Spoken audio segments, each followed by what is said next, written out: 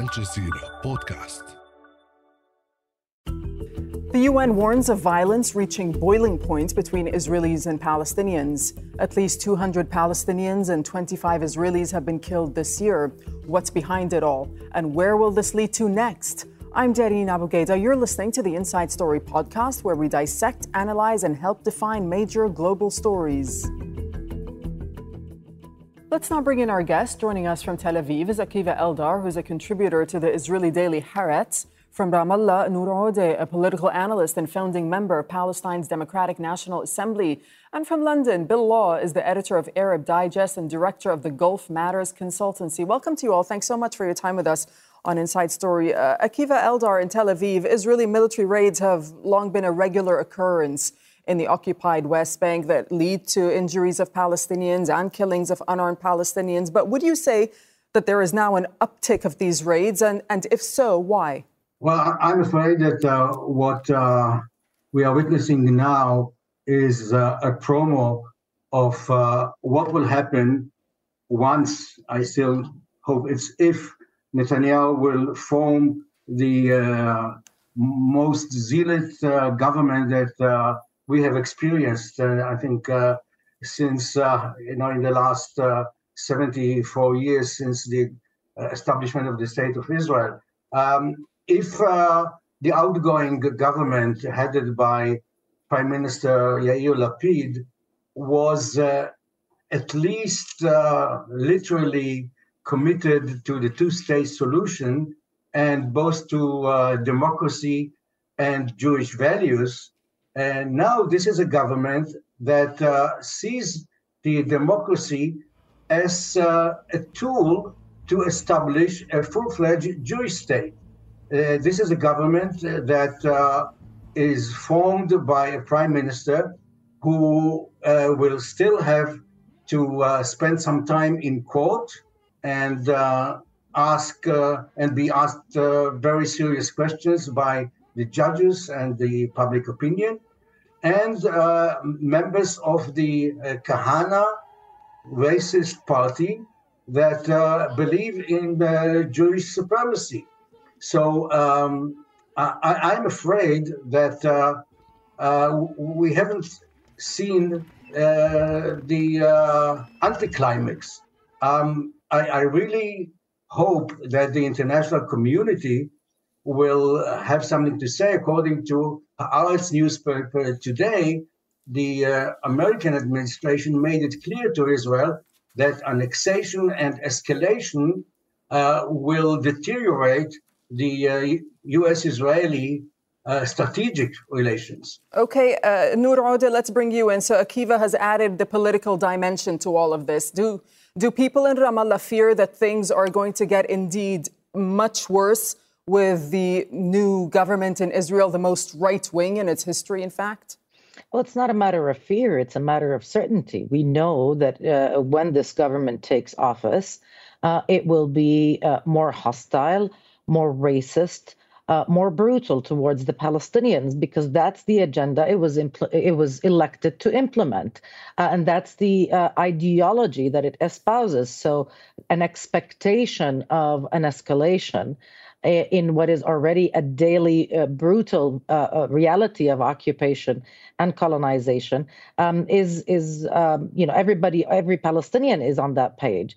But I think the elephant in the room here is what Akiva alluded to, which is the so-called international community, which has allowed this situation to continue. It has allowed it to reach where we're at now, because it has allowed Israel to get away with all of these actions, with all of these acts of aggression, with entrenching the colonial occupation, while trying to manage the occupation and the Palestinians and ensure that the only thing they do is to be subservient to the occupation, criminalizing any form of resistance, criminalizing any form of dissent for that matter. We have countries that have gone as far as considering the Palestinian flag and kufiyya symbols of incitement. That's how far this international community has gone to try and mute the Palestinian voices and their narrative. Right. Billah, if you listen to the Israeli narrative, however, they say there has been an unprecedented escalation in attacks on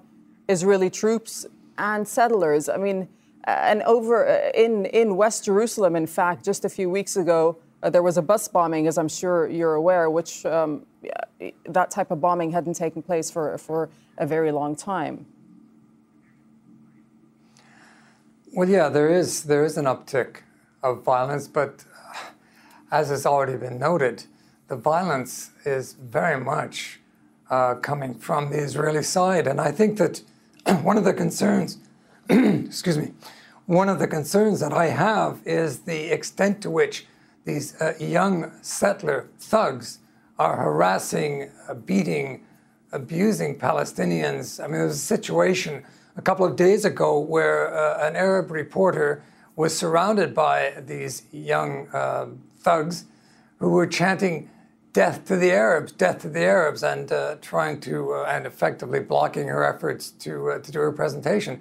So it is no surprise, as Nour said, that, and Akiva, that this is happening.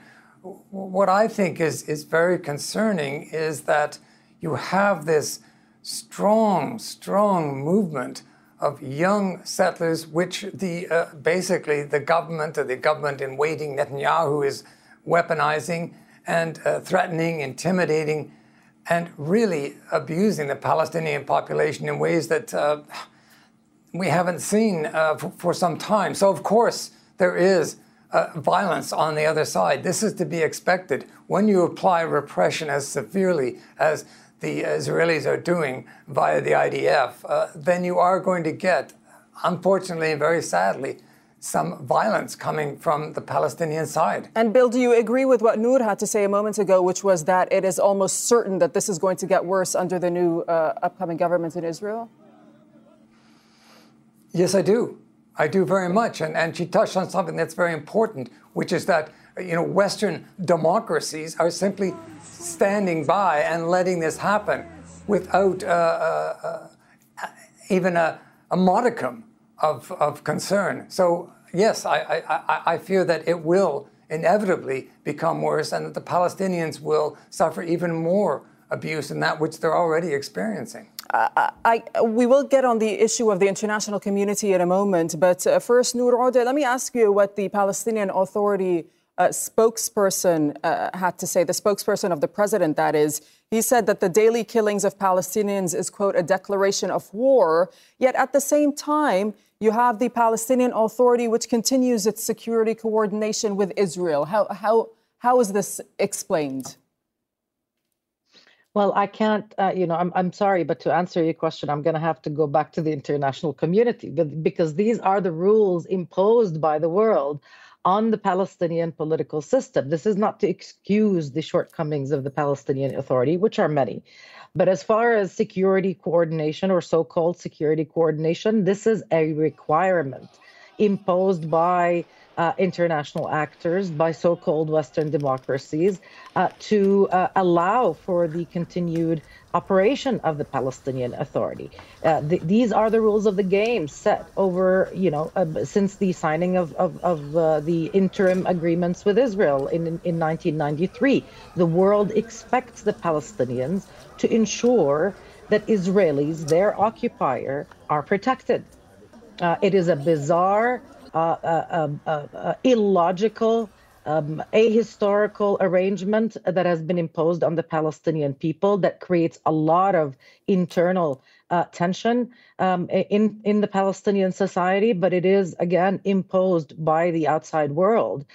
When the situation is in reverse, when we're talking about ensuring Palestinian civilian security, there is no comparable international position. The Israeli occupation authorities and security apparatuses do not make any kind of effort to ensure the protection of civilians, for example, from Israeli settler attacks, which is their obligation under international law. But you don't see any international actor, any country, pushing Israel, pressuring Israel to do its minimum obligation in that sense. So we go back to that equation that has been imposed on the Palestinians, whereby they're expected to act nice, to be an occupied people unlike any other, to not resist, to not oppose occupation, and to even facilitate or cooperate with their occupier in exchange for what?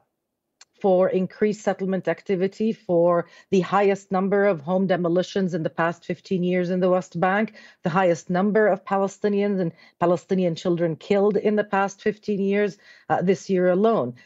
That's why this equation is not just broken, but it's untenable. And what we're seeing on the ground is a very honest expression of where Palestinians stand. They are simply fed up with this sour deal that is shoved down their throat. Right. And Akiva, when statements such as this one come out of the U.S., the U.S. Assistant Secretary for Near Eastern Affairs, Barbara Leaf, said this back in September, that the Biden administration is working to ensure the continuation of security cooperation between Israel and the Palestinian Authority, and that it wants to ensure to the greatest degree that cooperation is robust and continuing. I mean, what's your reaction to such statements? Are they helpful at all?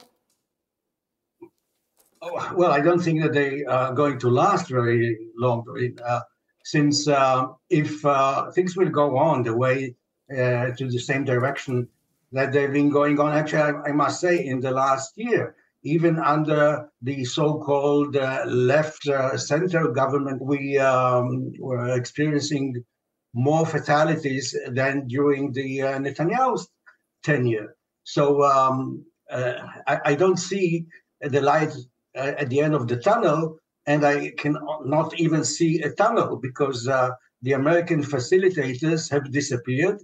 The international community, the Europeans, are busy now with Hungary, with Ukraine, and they're not very eager to step into this mud again. But the good news is maybe it has to get worse before it gets better. This government is going to remove its own democratic mask by challenging the independence of the Supreme Court, which has great international reputation, and Israel could hide behind the argument that Israel is respecting the international law and the Israeli law, and the international community is going to see a very different Israel. Even the outgoing Prime Minister, Lapid, called for public rebellion against what Netanyahu's colleagues are now asking for, is actually a halakha, a Talmud state. They are challenging the Israeli majority that are not Orthodox. They are also challenging the majority of the American Jewish community, which is basically Reform or conservative, not Orthodox. So Israel is going to lose its power, not only in the administration, but also in the Congress, in the Jewish community, and the American public opinion. Even the Israeli left, which lost months ago in the elections, is waking up. This is a wake-up call. This is one too much what Netanyahu is doing now, with inviting racists into his government and making Israelis being ashamed of their country, being ashamed of their passports. And now I see Israeli reporters are complaining that they are not welcomed by Arabs in the Doha, in the World Cup matches, because what can you say? Right. The Arab people are not very happy with the Israeli occupation. Bill, just comment on what Akiva had to say. I mean, do you think that Israel in the long run might lose out politically in terms of international support as well as domestic support? Well, that's an interesting question. I think that in the court of public opinion, Israel is starting to lose that particular battle because of social media. We see these very disturbing images that are appearing on a daily basis. I'm thinking of the school that was demolished, the IDF escorting out young primary age children, and then their school being demolished. Now, these images are shocking, I think, and disturbing. So in that regard, yes, Israel is losing some of the gloss that it has had. I think the question of Israel presenting itself as the only democracy in the region is increasingly tawdry and tired.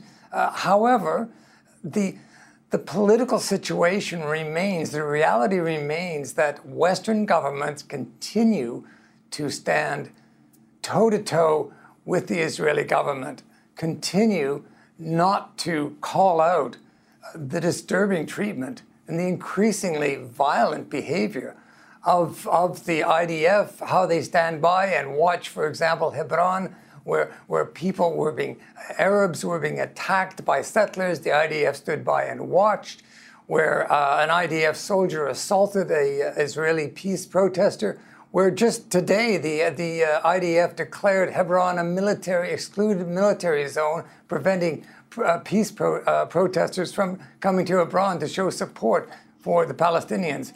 I think that we have a real problem here. I think the problem is within Israel. I think the problem is with Western governments. I think it's going to be a long time before Israel wakes up, but also I think before the Western governments wake up. And that's very sad because once again, it's the Palestinian people who pay the price for our silence and our negligence. Right, so they're paying the price, Nour, and as we're saying, Palestinians are divided, there's no leadership, largely abandoned by the international community. So what you're seeing and hearing on the ground in Ramallah and other occupied territories, are Palestinians taking matters into their own hands? And going forward, are we seeing a resurgence of the resistance to the occupation? Well, Dareen, the Palestinian people have been resisting occupation for over 7 decades. That has not stopped. And the fact that we suppose, let me just rephrase that then. I'm talking about more resistance in the sense that will we be seeing organized resistance like the First Intifada, for example?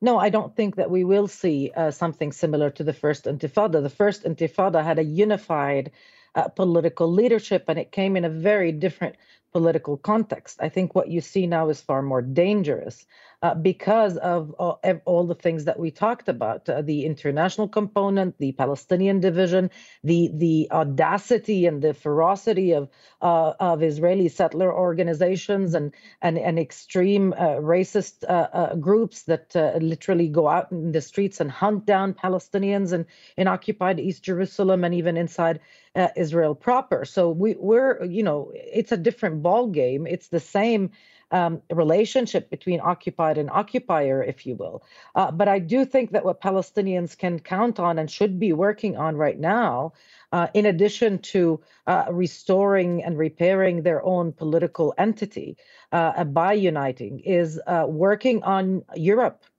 Through solidarity groups in European capitals. These governments in Europe must be held accountable by their own constituents. They must be held accountable for their double standards, for their hypocrisy, really, in terms of their positions towards Israel. They cannot apply different standards. And if they choose to continue to talk about championing international law and human rights, then they must hold Israel accountable for its actions. They must treat the incoming government the way they would treat any other racist, homophobic government that they have special and strategic relations with. This government should be boycotted by Europe and others if they really want to continue having any kind of integrity or credibility regarding where they stand on international law and human rights. And Palestinians will continue to do what they've done for 7 decades, resist occupation in different ways and different manners. And now they have the added burden of trying to recover their polity from a broken, old group of old men who seem to be so entrenched in their position and divided that they've left us with our backs bare, really, to this occupation. Akiva Eldar, if we just kind of take a broader picture here and put it into context, how far are Palestinians and Israelis today from a political solution?